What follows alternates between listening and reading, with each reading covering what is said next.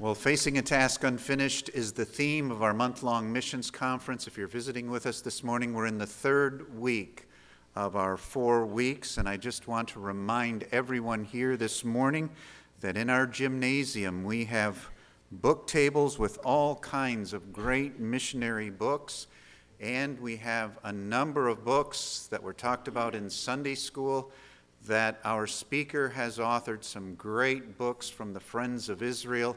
And so really encourage you to go to the gymnasium after the service. There's some coffee and cookies there, and have a great time of fellowship as you browse those tables. Also remember that there are tables there for tools, for donations for tools and donations to our missions closet so that we can better serve our missionaries in the future. And then don't forget the missions projects for the 3 families represented this month. Those projects are in your bulletin, and we encourage you to give generously throughout the month so that we can help each of them with these projects. Well, this morning we welcome David Levy. David is the Director of International Ministries for the Friends of Israel Gospel Ministry. He oversees workers in numerous countries around the world. David, as I mentioned, is also the author of many books and articles and is a highly respected Bible teacher and conference speaker. We have had the privilege of partnering with David and his wife Beverly since the earliest days of their ministry with the Friends of Israel, and that has been a real honor for our church to have partnered with them for so long. I want to mention to you that the outlines, I should say, for this morning's message and this evening's message are in your bulletins. So if you want to follow along, those outlines are there. And also, I know we had quite an excellent prophecy message in Sunday school this morning, and there may be some questions that you have. David will be sharing more tonight, and at the end of tonight's service, he's going to try to leave some time to answer some questions. So we've got a full day planned for you, and we're really looking forward to it. David, come and preach for us.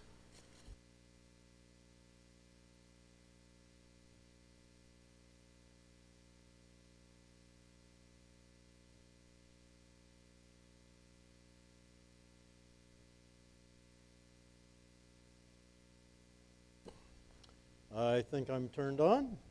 Well, it's a joy to be back with you and a joy to be in the service. Let me greet you with a hearty shalom. Always greet people with shalom. Shalom means peace, and we come in the peace of Jesus, share that peace with you. So hopefully you'll share that peace with somebody throughout the week and in the days ahead. When you leave somebody, you never say goodbye, you say see you again, or you say shalom, shalom. But it's a joy to have had you as part of our mission team. And I tell people when I say mission team that you're not standing behind me or us, Beverly and I, you're standing next to us, because as we go out and minister to people, our fruit is your fruit as well. And only eternity will bear how much fruit you've produced through the Friends of Israel too.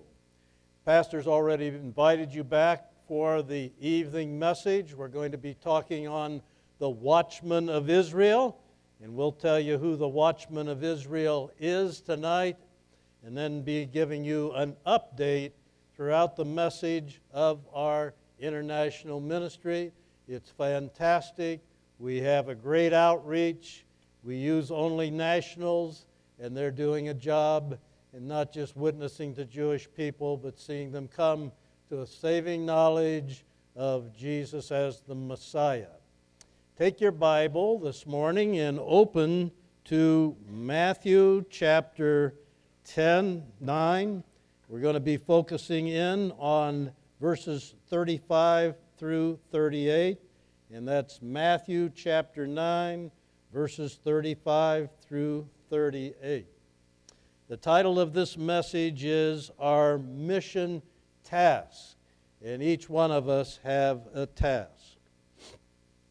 Now, in the hour that we will be in this service this morning, 16,041 new souls will be born into the world.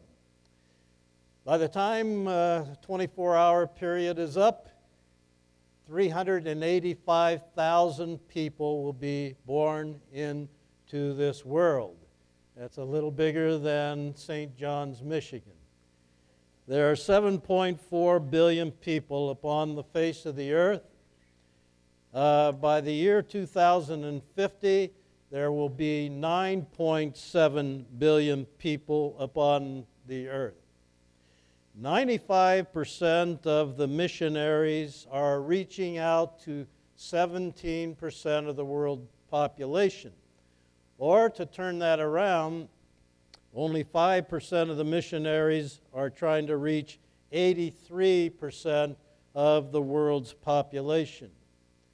There are 4.3 billion people of the 7.4 billion people that have not heard the gospel and have been saved. Just think, in China, there's 1.4 billion people. In India, 1.3 billion people. And the Muslim world, there's 1.6 billion people and growing very rapidly. When you think about it, Islam takes up about 21% of the world's population. And it's not only in the Middle East, but when you look at Indonesia, Indonesia has the largest Islamic population in the world. We have a mandate from the Lord after His resurrection and before He ascended back to heaven. He said, "Go ye therefore and teach," or literally make disciples of all nations. That was not only given to the apostles, but that is our mission as well. And then we read in the book of Acts, he said also that our mission was, "Ye shall be witnesses unto me both in Jerusalem and in all Judea and Samaria and unto the uttermost part of the earth." And this is our mission task. This is our ministry. This is what the Lord has said to us, not just an apostle, not just a minister, not just a missionary, but the Lord Himself has given us this challenge. So I would say this is the place, now is the time, and you are the one. And that's what this mission conference is all about. Our mission task is to the nations. But often when we think of missions, we think of foreign missions, or we think of home missions. Well, it's not home or foreign missions. The word mission means to be a sent one. We are all sent ones. And whether we are here in St. John's, down in Lansing during the week, or whether you're traveling on the road for business, you might be in China, you might be in Russia, you might be in Europe. But we are to all go out in its missions wherever we are. As you are going, we are called on to disciple people unto the Lord. And there are 4 points that I want to bring out this morning concerning missions, and it's in your bulletin as you look at the outline. And the first is we need to see the condition of our world. Verse 36, and here's how it reads. "But when He saw the multitudes, He was moved with compassion on them, because they were faint and were scattered abroad as sheep having no shepherd." Now, first of all, He saw people as faint. This word faint means literally distressed. He saw people as battered, as skinned, as mangled, as plunder. And the word really means to really flay off the skin. It means to skin these people. And so that's what the word faint. It doesn't mean that they were passing out. It means that they were in great distress and need. Second thing he says here, he saw them as scattered. The word scattered means downcast. It means to be thrown down, morally wounded, and helpless.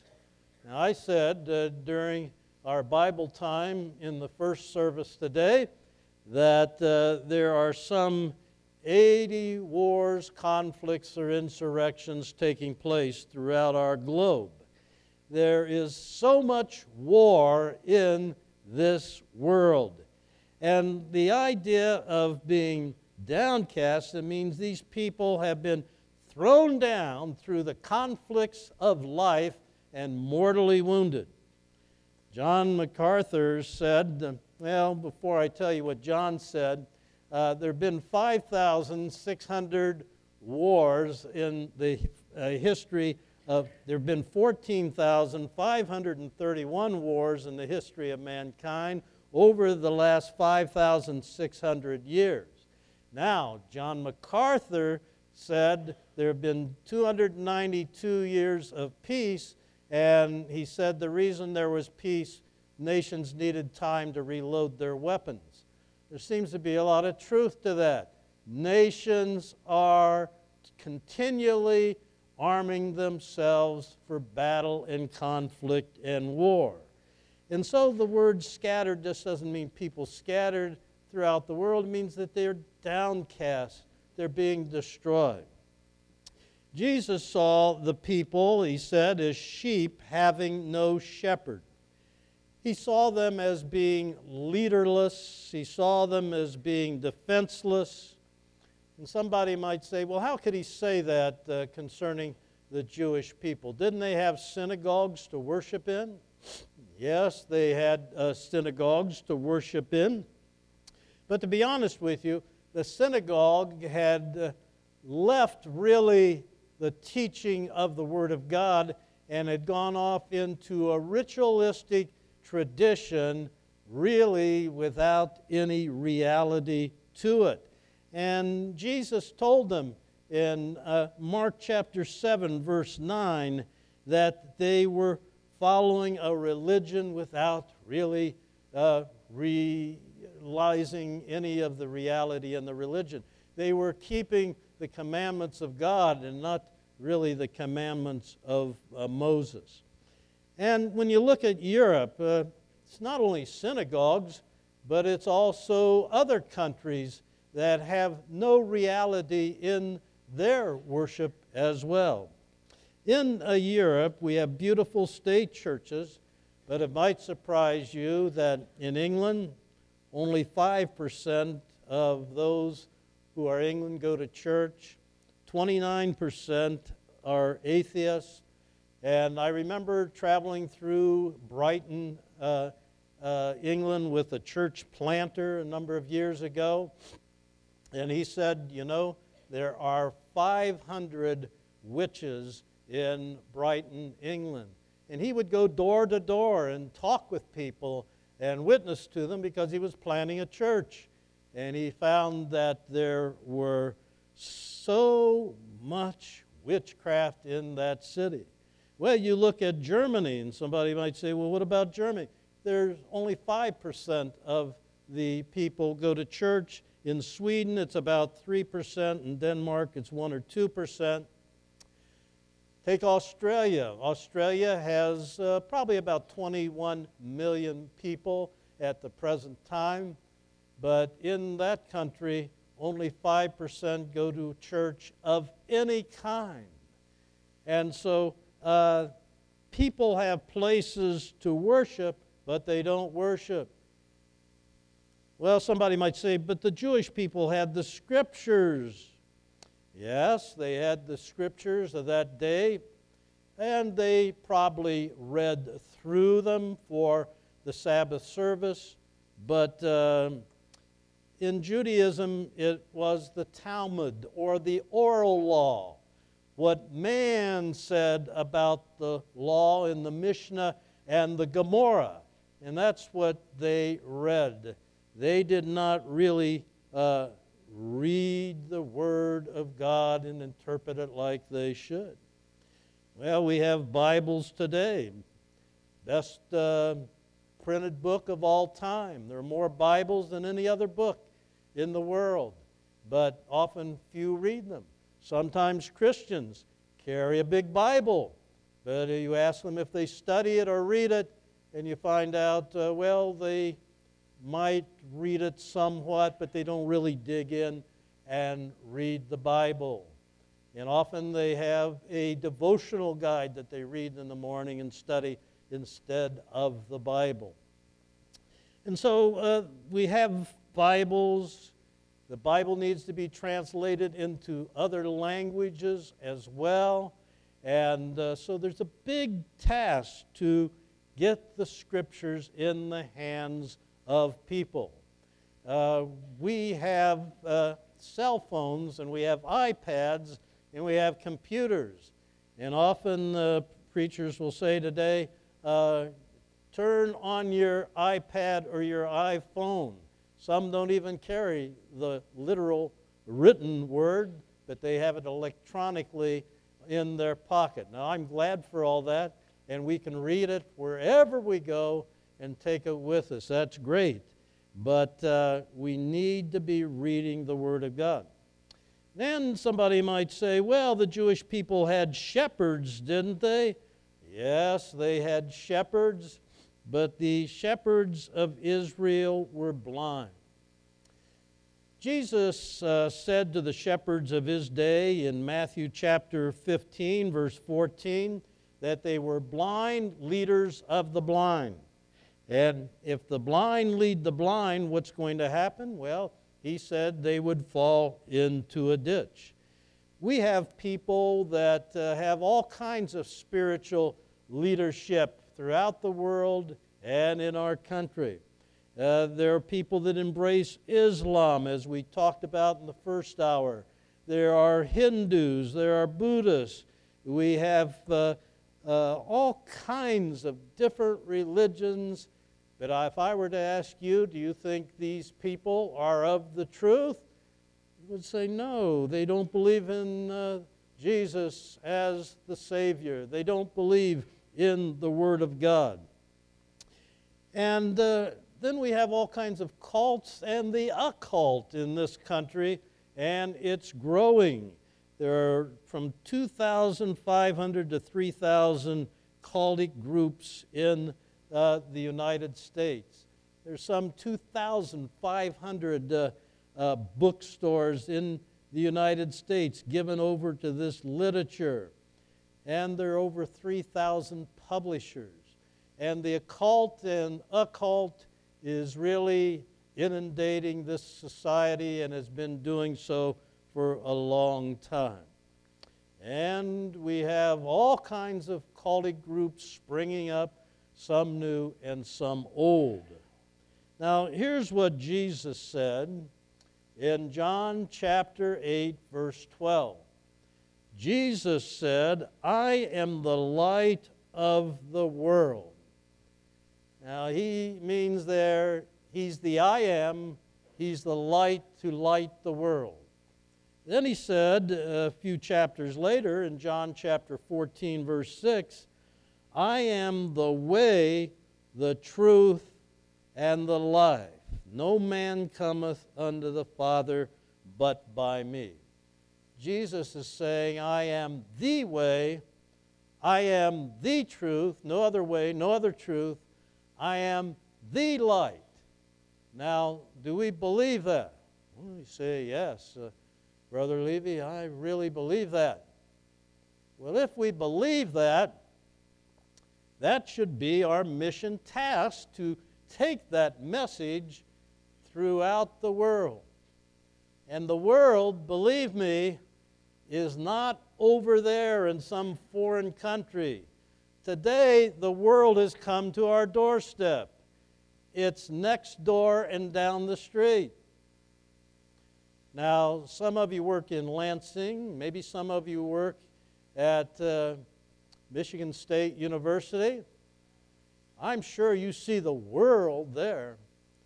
You see the Islamic world. You see the Hindu world. You see the Oriental world. You see Chinese. You see Japanese. Even when I was flying up just from Detroit to Lansing, a 22-minute flight, I saw the world on my flight. It was only an 80-seater plane, and I saw somebody from the Muslim religion. I saw Orientals. I saw some Hindus, just in the small group of people. I go to a Dunkin' Donut. I like Dunkin' Donut coffee. There are 2 Islamic women that wait upon me. In fact, they know exactly what I want, so they have my coffee ready before I walk in the door, because I get one every day. And so I'm trying the best I can to open the door and talk to them about spiritual things. It's difficult, but I pray, God, give me an open door. Because I realize the only way, the only truth, the only life that can be had is found in Jesus Christ. And you say, well, that leaves out the young people. Well, some go to schools where the world in your public school is there. And I know a lot of you are home-schooled, and I know a lot of you maybe go to Christian school, but young people rub shoulders with the world. There's all kinds of places to bring Jesus Christ to people. And I like to do what I say, think out of the box.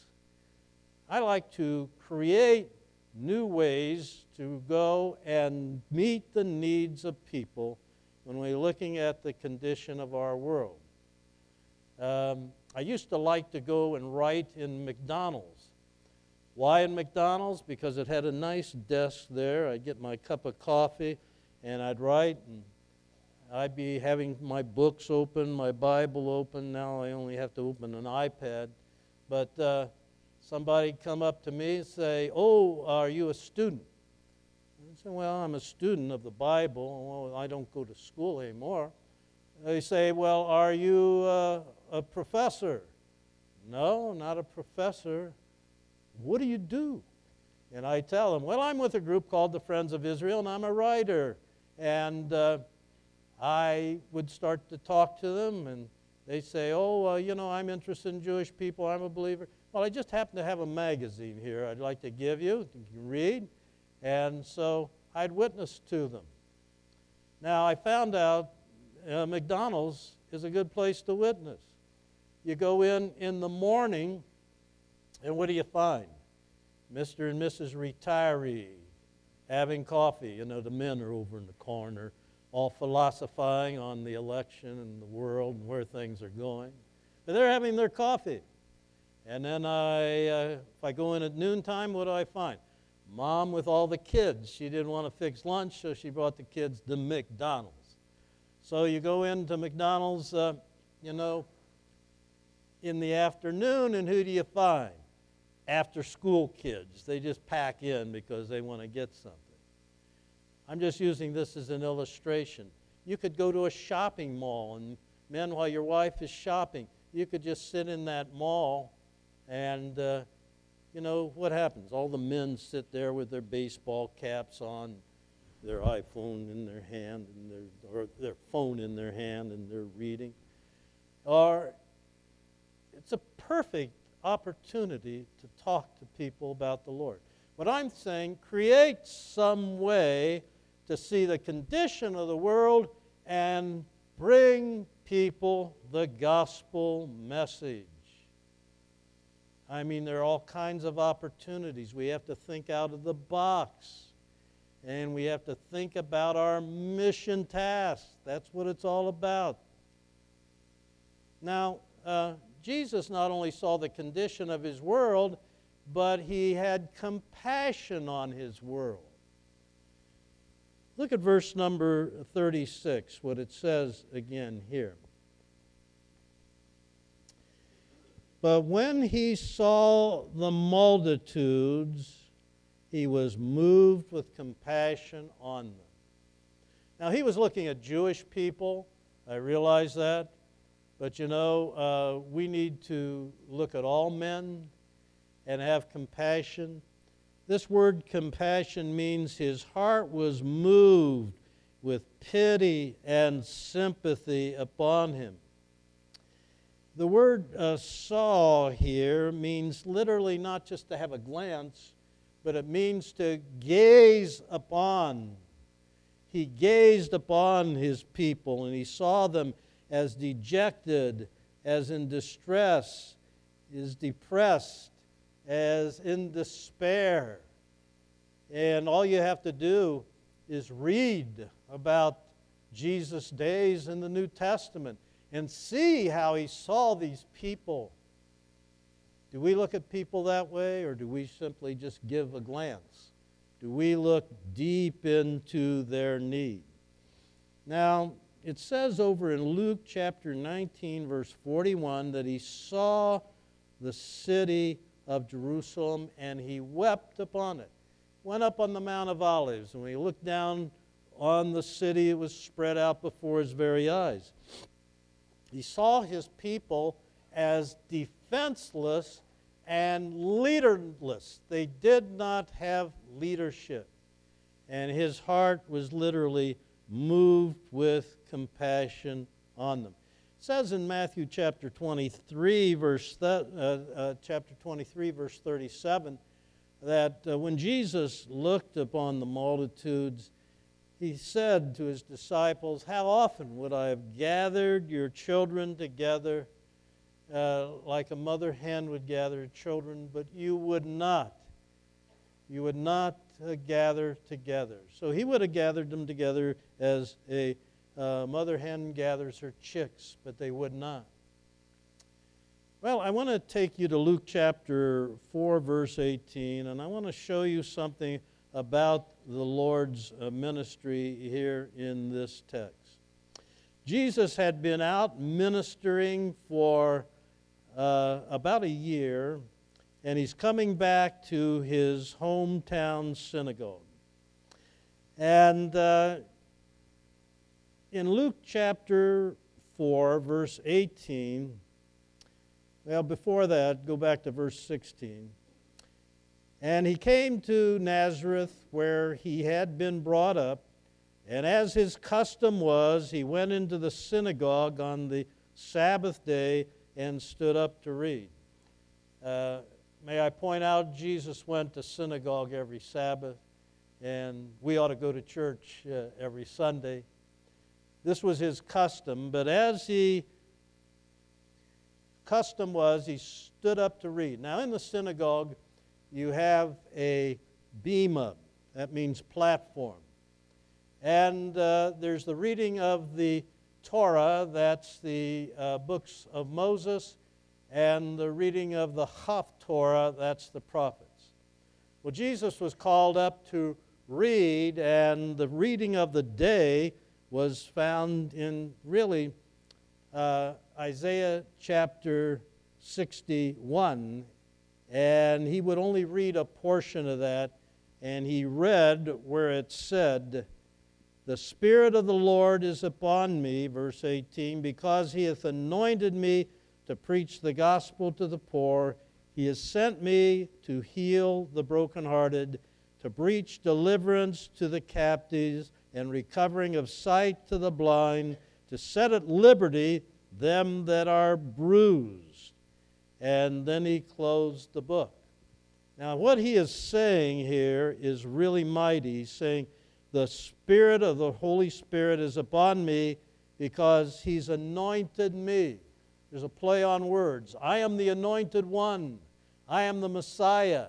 And the Messiah, I have been anointed to preach the gospel to the poor. Now, when they heard that, that was a shock in the synagogue. Nobody has ever said that this was fulfilled on me before. Now, what is Jesus saying? Well, Jesus is saying a number of things here. He is saying, first of all, he's come to rescue people. Now, he's come to preach the gospel. The gospel is the good news to the poor. The word poor here means one who is cringing and crouching like a beggar. He is so poor.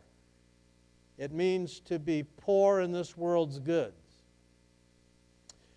But, you know, poor can also mean to be broken in spirit and life.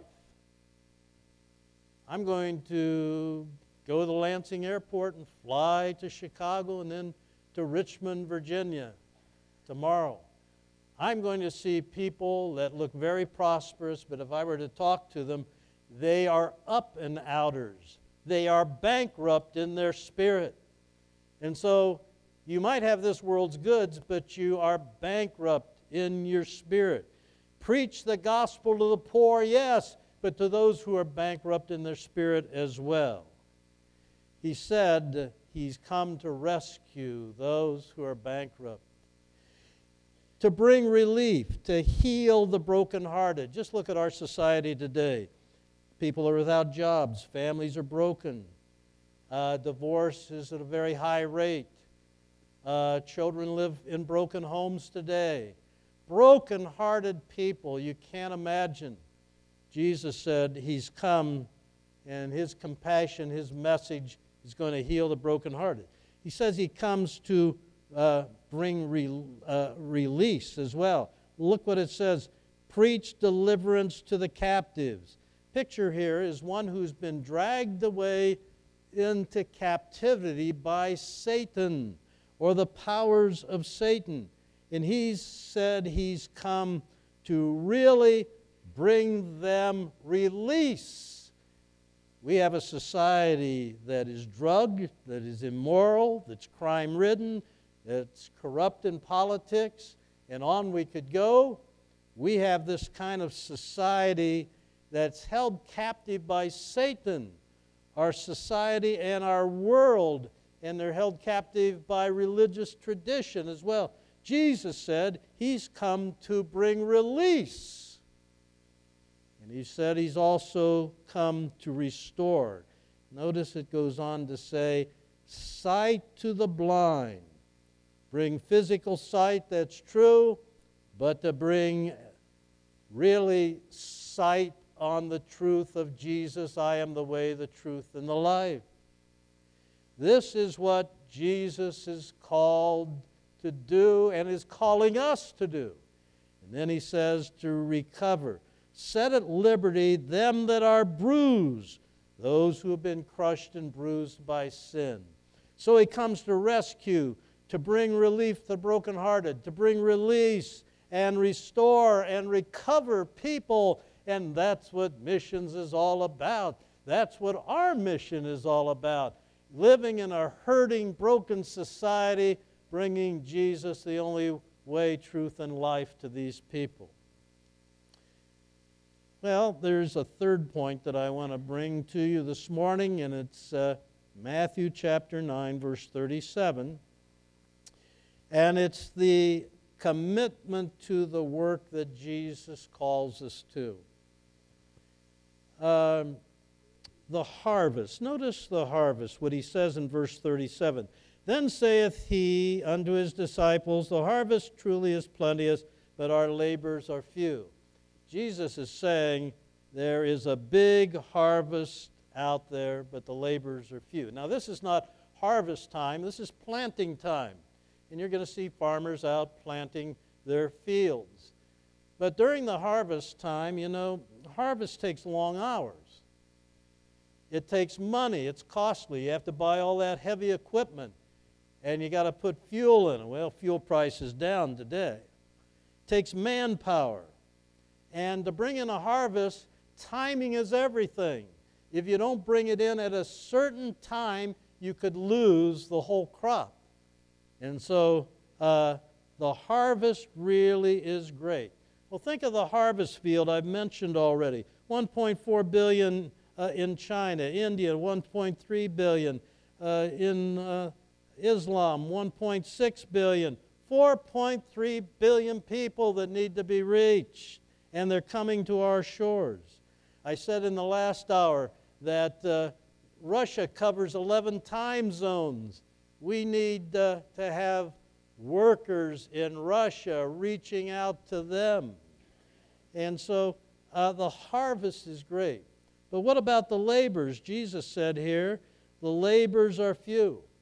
There is a little chorus that we like to sing, and that chorus is, my table is full, but what my fields are empty. Who will go and work in my field today? And that's true. Look at the feast we have in our churches and all that we have, whether it's the preaching of the Word, the teaching of the Word, the music programs that we can have. We are blessed. We are full, or can be filled.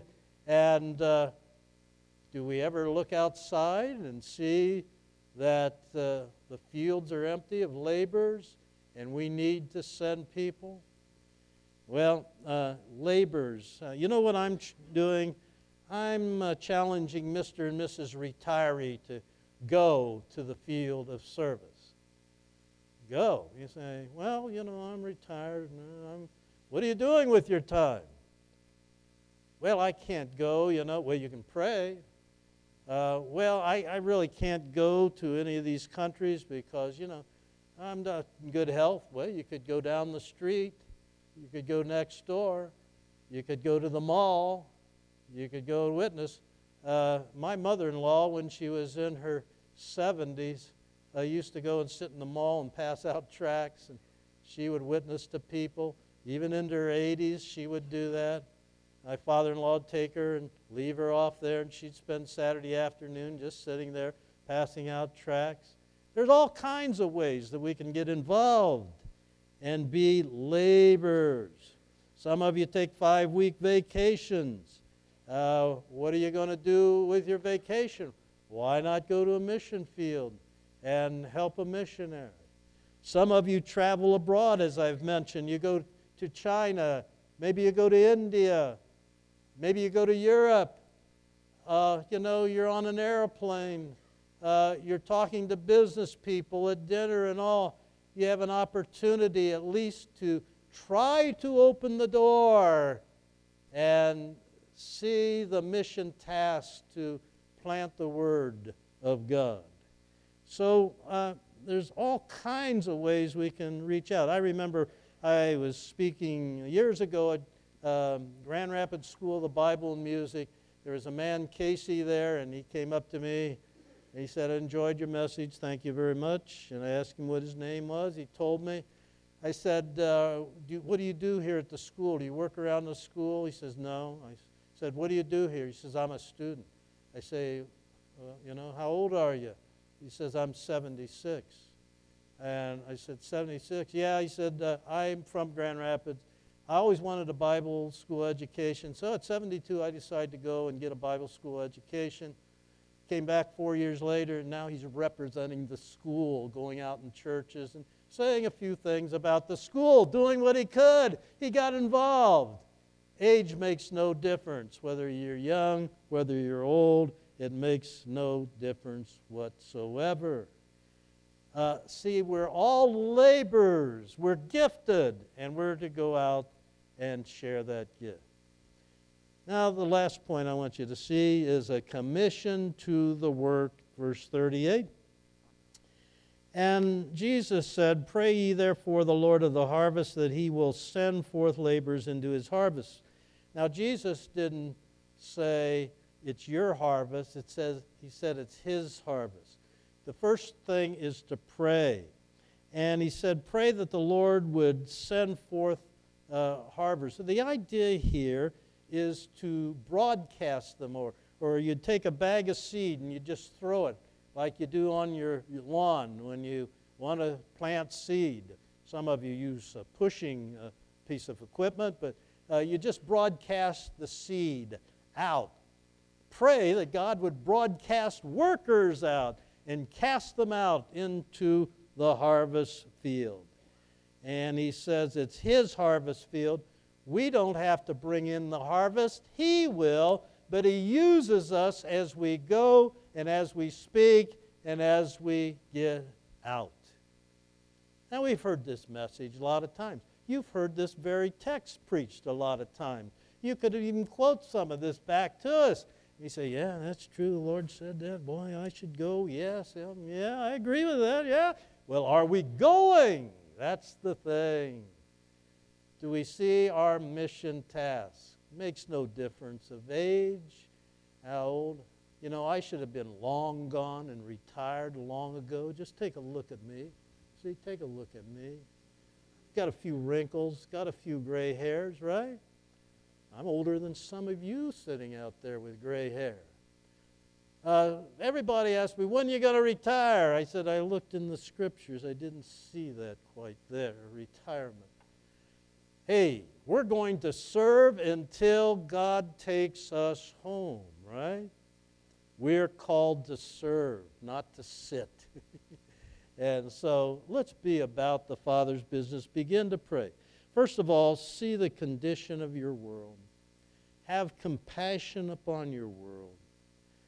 Be a committed laborer to go out in the field and then pick up the commission to pray to the Lord of the harvest. Well, Pastor said I got to be done in one more minute here. I had to be done by, I think, 11:30 because you got to go have coffee and some cookies. Well, you know, in the hour that we've spent in service, how many people have been born in the world? 16,041 people. Wow, that's a startling figure. But I'll give you another startling figure, that in the 24 hours that we live, 161,000 souls will slip off into eternity without, most of them, the Lord Jesus Christ. That's a sobering fact. Get before the Lord and pray and say, Lord, you've gifted me. Lord, I'm ready to be used. I'm ready to go.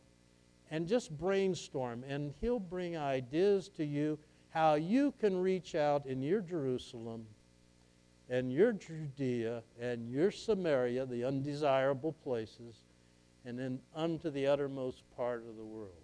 Amen? Amen. Let's pray. Father, we're thankful for your word today. We know it. We've heard it. But the whole thing is that we got to respond. And Father, convict us that we will respond. We will respond to go. We will respond to help others to go. And we'll respond to teach others what they must do in going. We're thankful for the word. Thankful for you, Lord. Help us never to forget our mission task, because we realize this is the place. The time is now, and we're the ones. In Jesus' name, amen.